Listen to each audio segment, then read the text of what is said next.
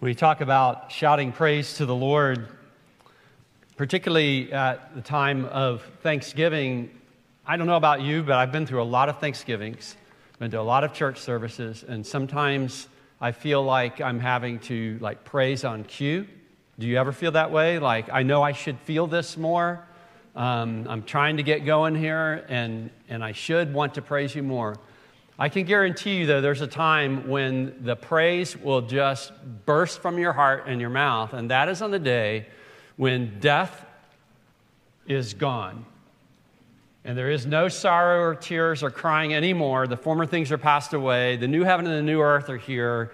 And what God began in the garden when he promised that the offspring of the woman would come and crush the serpent's head, what God began then and actually planned before the foundation of the world, when he completes that, we will have no problem just high-fiving it all over the universe, right? And because, for praise to be genuine, it needs to rise from our hearts genuinely. We can't just, you can't just say, I know we have songs like, don't worry, be happy, but we can't just make it happen. We can't generate emotion. There has to be a cause for it.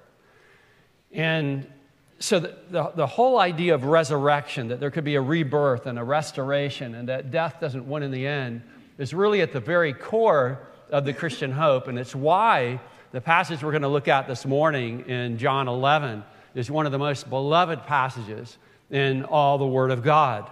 We come to the record of the resurrection of Lazarus from the dead, at least the lead up to that this morning. The incident occurred sometime between the Feast of Dedication in the winter, around Christmas time, and the Feast of Passover in the spring, and all this during Jesus' last year of ministry on earth. The miracle increased the opposition yet further to Jesus and foreshadowed his own death and resurrection. It well illustrates why John wrote his gospel in the first place. He puts it this way in chapter 20 of this gospel. Now, Jesus did many other signs. Remember, a sign is a miracle with a message. Many other signs in the presence of the disciples, which are not written in this book. But these are written so that you may believe that Jesus is the Christ, that is the Messiah, the Son of God, and that by believing, you may have life in his name. There's a link between our being rescued from death, having life. There's a link between that and trusting in Jesus. And trusting in Jesus matters because he is the anointed one, the Son of God. So let's look at this well-known miracle beginning in verse 1 of John 11. Now, a certain man was ill, Lazarus of Bethany, the village of Mary and her sister Martha. And if you're wondering, this is going to be the same Mary who anointed the Lord with an ointment and wiped his feet with her hair. That's going to happen in Passion Week, whose brother Lazarus was ill. So the sisters sent to him, saying, Lord, he whom you love is ill. But when Jesus heard it, he said, this illness does not lead to death. It is for the glory of God, so that the Son of God may be glorified through it. Now, Jesus loved Martha and her sister and Lazarus.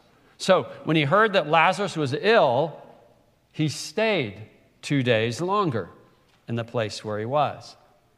Then after this, he said to the disciples, let us go to Judea again. The disciples said to him, Rabbi, the Jews are just now seeking to stone you, and are you going there again? Jesus answered, are there not 12 hours in the day? If anyone walks in the day, he does not stumble because he sees the light of this world. But if anyone walks in the night, he stumbles because the light is not in him. After saying these things, he said to them, our friend Lazarus has fallen asleep, but I go to awaken him. The disciples said to him, Lord, if he's fallen asleep, he will recover. Now Jesus had spoken of his death, but they thought he meant taking rest and sleep. Then Jesus told them plainly, Lazarus has died. And for your sake, I am glad that I was not there, so that you may believe. But let us go to him. So Thomas, called the twin, said to his fellow disciples, "Let us also go, that we may die with him." Now, when Jesus came, he found that Lazarus had already been in the tomb 4 days. Bethany was near Jerusalem, about 2 miles off, and many of the Jews had come to Martha and Mary to console them concerning their brother. So when Martha heard that Jesus was coming, she went and met him, but Mary remained seated in the house. Martha said to Jesus, "Lord, if you had been here, my brother would not have died. And even now I know that whatever you ask from God, God will give you." Jesus said to her, "Your brother will rise again." Martha said to him, "I know that he will rise again in the resurrection on the last day." Jesus said to her, "I am the resurrection and the life. Whoever believes in me, though he die, yet shall he live. And everyone who lives and believes in me shall never die. Do you believe this?" Jesus said to him, "Yes, Lord. I believe you are the Christ, the Son of God, who is coming into the world." In the first 4 verses of our passage, we see an illness that is to the glory of God. An illness to the glory of God. In verses 5 through 16, we see delay, death, and danger to the furtherance of faith. And finally, in verses 17 to 27, we see faith in the certain promise of resurrection, a faith that is justified because of who brings the resurrection about, Jesus Christ himself. So first, consider with me illness to the glory of God. A certain man was ill, Lazarus of Bethany, the village of Mary and his sister Martha. It was Mary who anointed the Lord with ointment and wiped his feet with her hair, whose brother Lazarus was ill. So the sisters sent to him, saying, "Lord, he whom you love is ill." But when Jesus heard it, he said, "This illness does not lead to death. It is for the glory of God, so that the Son of God may be glorified through it." So Lazarus, Mary, his sister Martha, these are real people who are close friends of Jesus.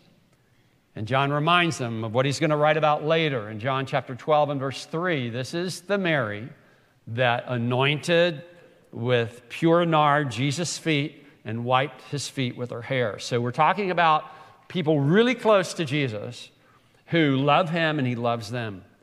When the sisters send to Jesus to let him know their brother is ill, they identify Lazarus as he whom you love.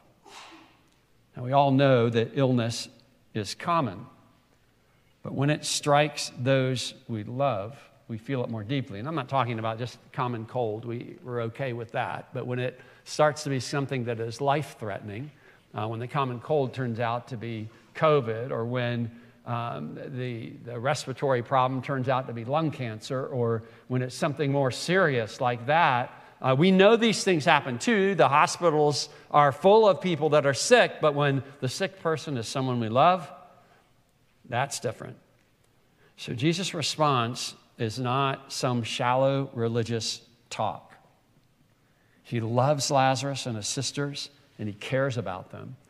The illness is serious, and Lazarus will in fact die, but death will not be the final outcome. God's glory will be the final outcome. We're once reminded of the man born blind, whose blindness was not because of his own sin or his parents' sin, but that the works of God might be displayed in him. There are worse things than suffering. There are worse things than illness. And God knows how to take suffering and illness and turn it for good. Turn it to his glory and turn it to our good. So when Jesus says, this is for the glory of God, what does he mean? I mean, Jesus explains further, so that the Son of God may be glorified through it. I mean, does he make people sick just so people will praise him?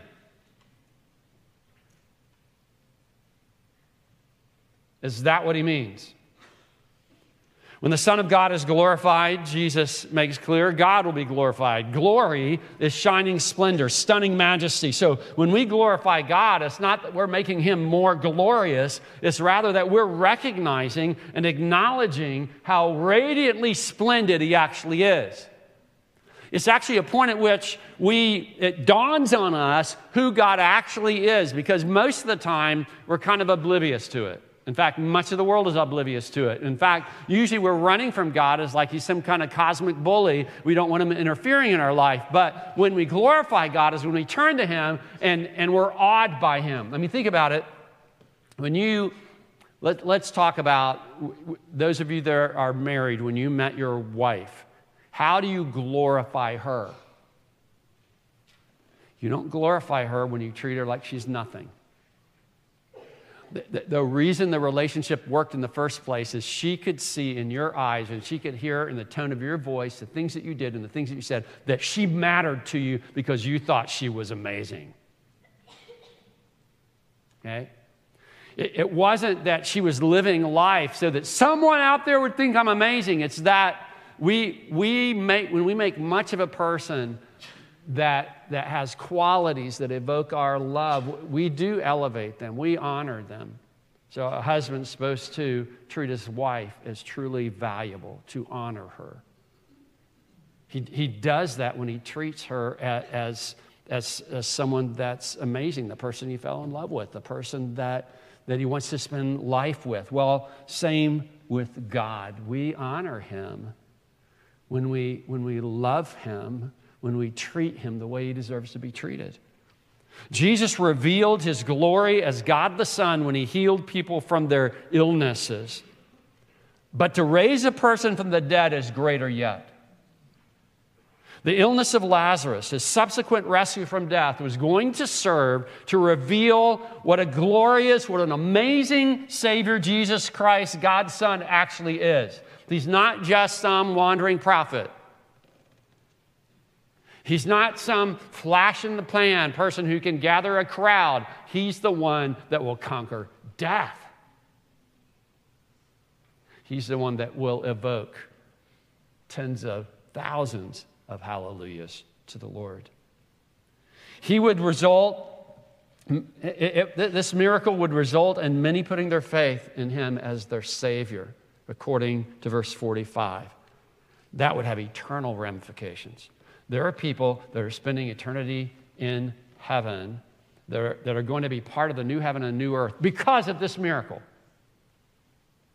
God is glorified because he gathered in people who put faith in him. Look, when everything is rocking along without trouble or setbacks or illness or death, we often find ourselves really unaware of God's goodness and God's greatness.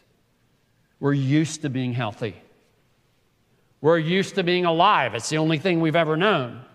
We have no need for miraculous interventions. We assume that we are self-sufficient, even though everything that keeps us alive at all, including the very air we breathe, was created by God and given to us as a free gift. The fact is that all of us, however healthy we may have been for years, are going to face illness, and we're going to meet death. I mean, I was just reflecting as the choir was singing, and I've been here long enough to watch people in the beginning of their prime now be in the senior saint category. In fact, the person that looks at me in the mirror is that person. I don't like it one bit. I mean, I'm still 40 in my own mind. I'm losing my mind, but anyway. But this happens. I mean, we know these people. We watch them. We watch people. We remember when they were infants in their parents' arms, and now they're grown and married, and some of them have grandkids. I mean, come on. Life passes by. It's like a shadow. We know death has happened to every generation before us, but it's hard to imagine what it would be like to experience it ourselves. So when someone very close to us is terminally ill, when someone that we love dies, it hits us hard. And when our turn comes, well, it's a different story. It's a common story, but it's the only time we've gone through this. All our confident, positive attitude of the past will do us no good, and pat religious sayings won't do either. We need the clear display of God's loving power exercised on our behalf. We need a God who will break the stranglehold of death on us when we can do nothing whatsoever for ourselves. And the question is, can He and will He do it? And that's what this miracle in Jesus' ministry is all about. So, what struggles and calamities could cause you to doubt God's love for you? Remember, we're introduced to this whole situation is here's Lazarus and his sisters, and Jesus loves them. And He's going to go through illness and death. In what ways could your suffering turn out to bring glory to God as your Savior King? Well, let's go further in our text. We're going to see delay and death and danger that's actually going to work toward furthering faith. Verse 5, now Jesus loved Martha and her sister and Lazarus. So when He heard that Lazarus was ill, He stayed 2 days longer. Now that just seems like a total non sequitur. It doesn't follow. Like He loved them, so He stayed 2 days longer. That's like you call up the pastor. We just had an accident on Highway 185. He says, I'll be there in 2 days. I mean, unless he's in Zimbabwe, you expect someone to get there faster than that. He stayed 2 days longer in the place where he was, and it's about a day to make the journey. Then after this, He said to the disciples, let us go to Judea again. The disciples said to Him, Rabbi, the Jews are just now seeking to stone you, and are you going there again? Jesus answered, are there not 12 hours in the day? If anyone walks in the day, he doesn't stumble because he sees the light of this world. But if anyone walks in the night, he stumbles because the light is not in him. After saying these things, He said to them, our friend Lazarus has fallen asleep, but I go to awaken him. The disciples said to Him, Lord, if he's fallen asleep, he'll recover. Now Jesus had spoken of his death, but they thought that He meant taking rest in sleep. Then Jesus told them plainly, Lazarus has died. And for your sake, I am glad that I was not there so that you may believe, but let us go to him. So Thomas, called the twin, said to his fellow disciples, let us also go that we may die with him. This paragraph starts by reiterating Christ's love for Mary and Martha and Lazarus. And verse 15 underscores that everything that is happening to Lazarus was going to be for the good of Jesus' disciples. It was good to build their faith in Jesus as their Lord and Savior, that He wasn't there to stop the illness and to keep Lazarus from dying. Sickness and death are not in and of themselves good things. They're a result of the curse. But God can and does turn such calamities for good. Jesus could have healed Lazarus. I mean, how many people has He healed by this point in His ministry? But what is a healing compared to a resurrection? I mean, if you had to choose, behind gate number 1, you could have a healing and maybe different levels of illness. And behind gate number 2, you could experience a resurrection. Which is more valuable? And so Jesus is going to raise him from the dead. That would be far more beneficial to Jesus' followers. For your sake, I am glad that I was not there. If we do not transfer the weight of our trust to Jesus, we cannot ever be freed from our sin and from our death. And we cannot enter the eternal kingdom. Our unbelief will damn us. Only those who believe in Jesus will be saved. So whatever dispels our unbelief, whatever it takes, is of great benefit to us. And Jesus finds joy in bringing us the greatest treasure of all, eternal salvation, through faith in Him. So it is love that drives Jesus to do what He does. It is love that motivates His delay. And that's very clear from verse 6. He loved Mary and Martha and Lazarus, so when He heard, He stayed 2 days more. He is not a slave to time. He is Lord of it. We often struggle with God's timing. I mean, have you ever found God to do stuff in your timetable? You know, sometimes he takes 1,000 years to do what seems like should take a day, and sometimes he takes a day to do what should take 1,000 years. He is not enslaved to time. We would be better off just to trust him. He can turn things suddenly, and he can take centuries to bring about his will. It was love that let Lazarus experience death, so that Jesus would raise him from the dead 4 days later, and his disciples would believe in him. It is the love for them and for the disciples that leads Jesus to cross back over the Jordan and return to Jerusalem, currently the most dangerous place on the planet for him and his disciples. Last time he was there was in December of the Feast of Dedication. We don't know just how long it has been since then, but not very long. And you remember what happened then? They took up stones to stone him. This is in chapter 10. For over a year, the Jewish leaders have been trying to find a way to kill him. And to go to Bethany then, just 2 miles away from Jerusalem, was nothing short of suicidal. And that's why Thomas says what he says, "Let us also go that we may die with him." Jesus talks about the opportunity to work in the daytime before the night comes. He has work to do, a mission to complete. His enemies cannot lay hold on him until it is God's time for him to die. So danger cannot thwart his saving mission. It is clear as noonday to him what he must do. In fact, when the time comes, the danger will be part of God's accomplishing his death for our sins. And the death will not be the end, because after that comes his resurrection. Even death will not stop him. So delay, death itself, and danger. Our passage today reveals that all of these Jesus uses not just to show his power, but also to show his love for his people. His followers don't get a pass from the crises of life. You won't get a pass from the crises of life.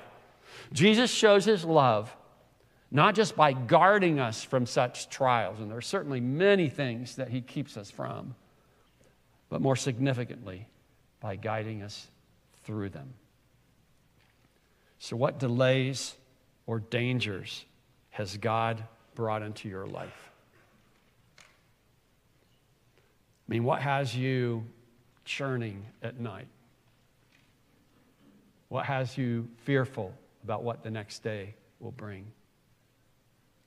What makes you question what in the world God is doing? Since it is for your good that you learn to trust him no matter what, how could these delays and dangers, along with death itself, cause you to lean more completely on him? If you and I learn that, if the delays and the dangers and the death drive us to this complete trust in him, it's easy to see how God bringing these into our lives would be an act of love. God loves you. He doesn't want to throw you away. God takes you through these things to draw you close to him, to have you trust him and not just yourself, and not just expect things to turn out, but to trust him through it. And then third, we see in our passage faith in the certain promise of resurrection. Verse 17, now when Jesus came, he found that Lazarus had already been in the tomb 4 days. Bethany was near Jerusalem, about 2 miles off, and many of the Jews had come to Martha and Mary to console them concerning their brother. So when Martha heard that Jesus was coming, she went and met him, but Mary remained seated in the house. Martha said to Jesus, "Lord, if you had been here, my brother would not have died. But even now I know that whatever you ask from God, God will give you." Jesus said to her, "Your brother will rise again." Martha said to him, I know that he will rise again in the resurrection on the last day. Those words, "Lord, if you had been here, my brother would not have died." Another way of saying, where were you? We needed you. You could have intervened, and you didn't. The unspoken question ripping at her heart is this: why? Why didn't you come sooner and heal my brother? You loved him. You love us. Why did you wait? If you believe in a God who is loving and good and who could do anything, you wrestle with this question too. Every time a loved one battles with terminal illness, every time a deadly accident occurs that could have been avoided by a slight shift of circumstances, every time a spouse and children are left bereaved.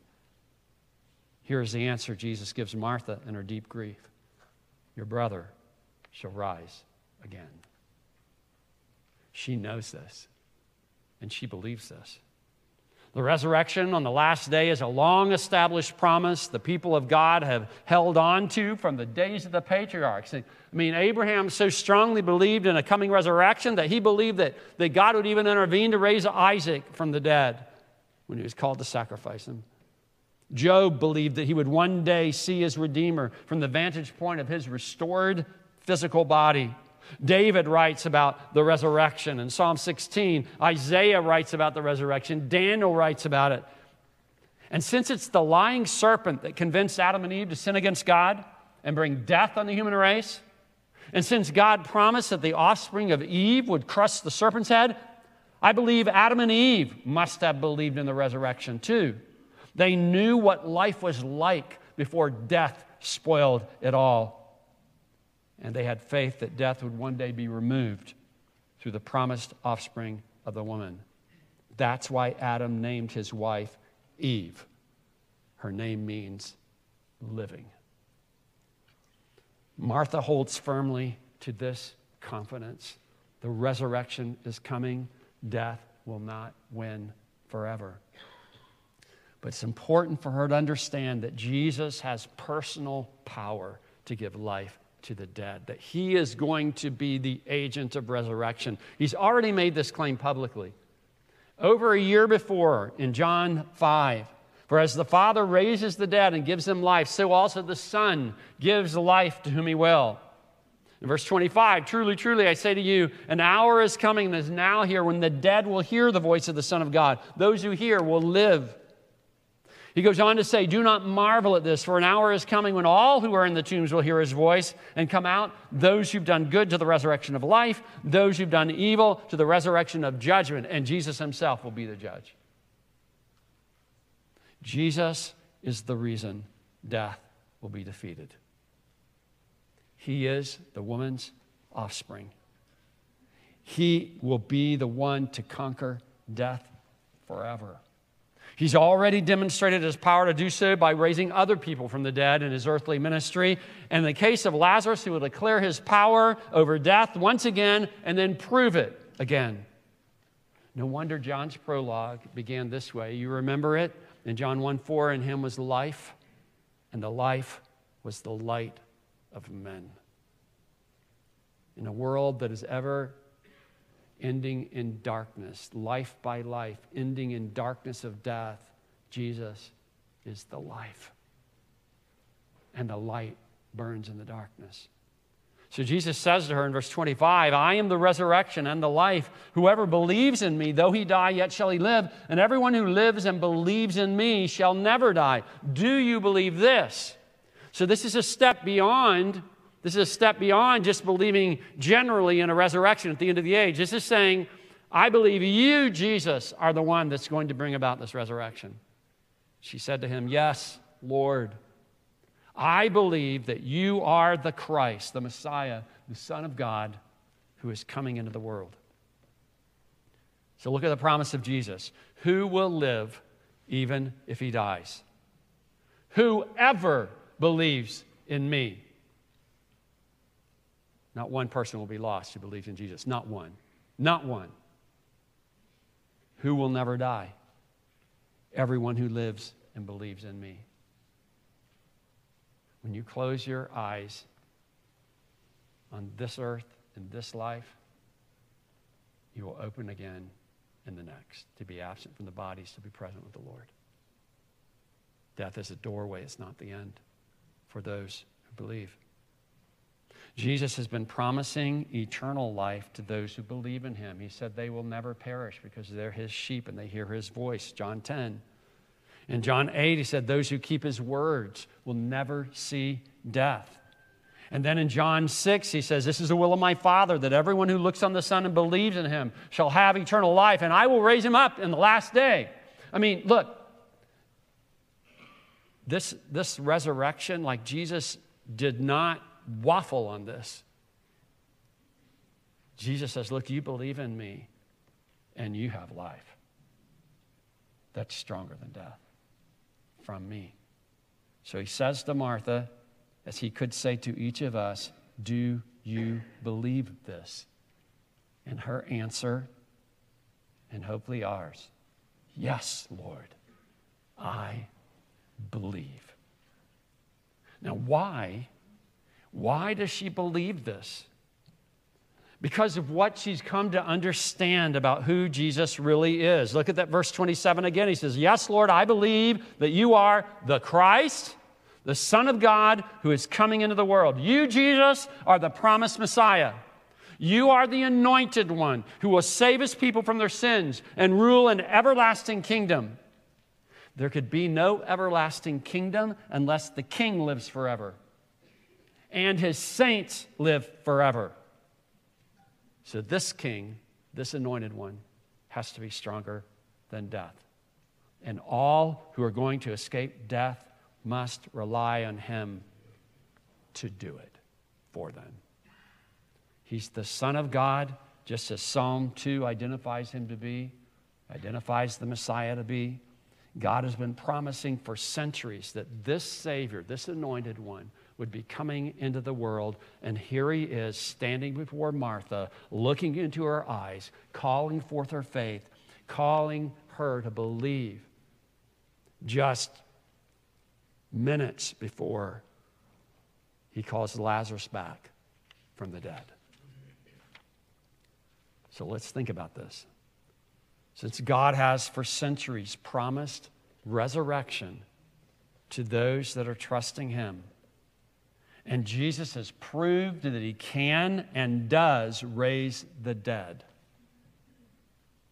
what would it mean if there is no resurrection from the dead? I want you to think about that. In other words, we're talking about an all or nothing game here. Either God is the biggest liar ever, and Jesus along with him, or he's not. And if God's not a liar, then there's going to be a resurrection. It's as sure as this day. I mean, when you looked at this day on the calendar, when you first started looking at it, it was months away. But here it is. And that day is coming too. So how should certainty regarding your own resurrection and that of your believing loved ones shape how you look at this life with all its challenges, with all its delays, with all its dangers, and even with all the funerals?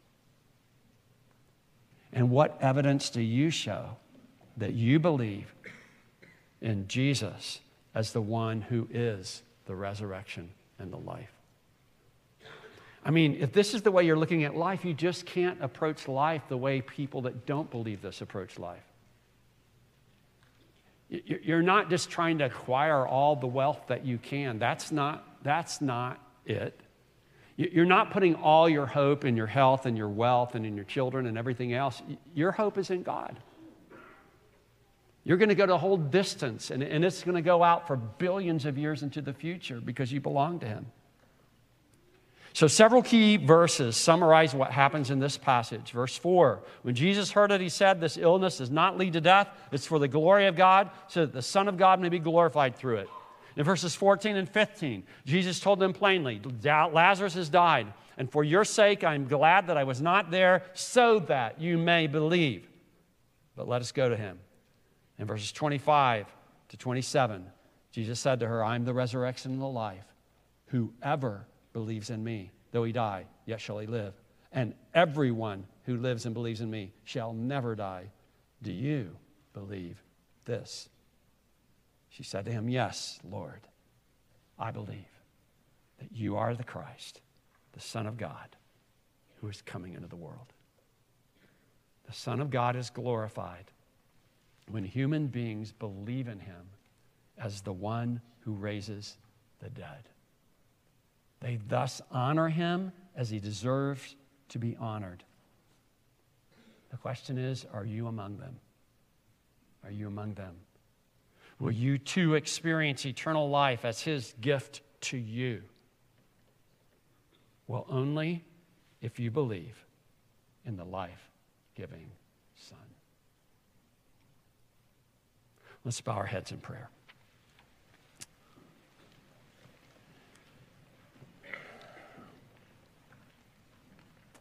God, we thank you for the record of the things that Jesus said and the things that Jesus did, that we might believe. And Father, I pray that we might respond. Lord, there are things that shake us, even as those like Mary and Martha that believe in you. It puzzles us why you wait the way you do, why you have us endure the problems that you have us endure, why we endure the losses that we have, those that we love dearly.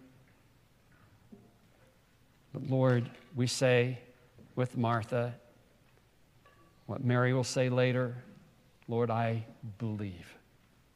I believe. And Lord, I pray that as we partake of communion together, you would unite our hearts in our faith in Jesus, the one who suffered death for us, for our sin, for our forgiveness, and then conquered death for us, that we too might be raised. Lord, help us live in that newness of life, conscience clear, and sorrowing not as those who have no hope, but knowing that we'll be reunited with our loved ones and knowing that we'll be raised from the dead as well, and that you have both the power and the love to do it. For it's in Christ's name we pray.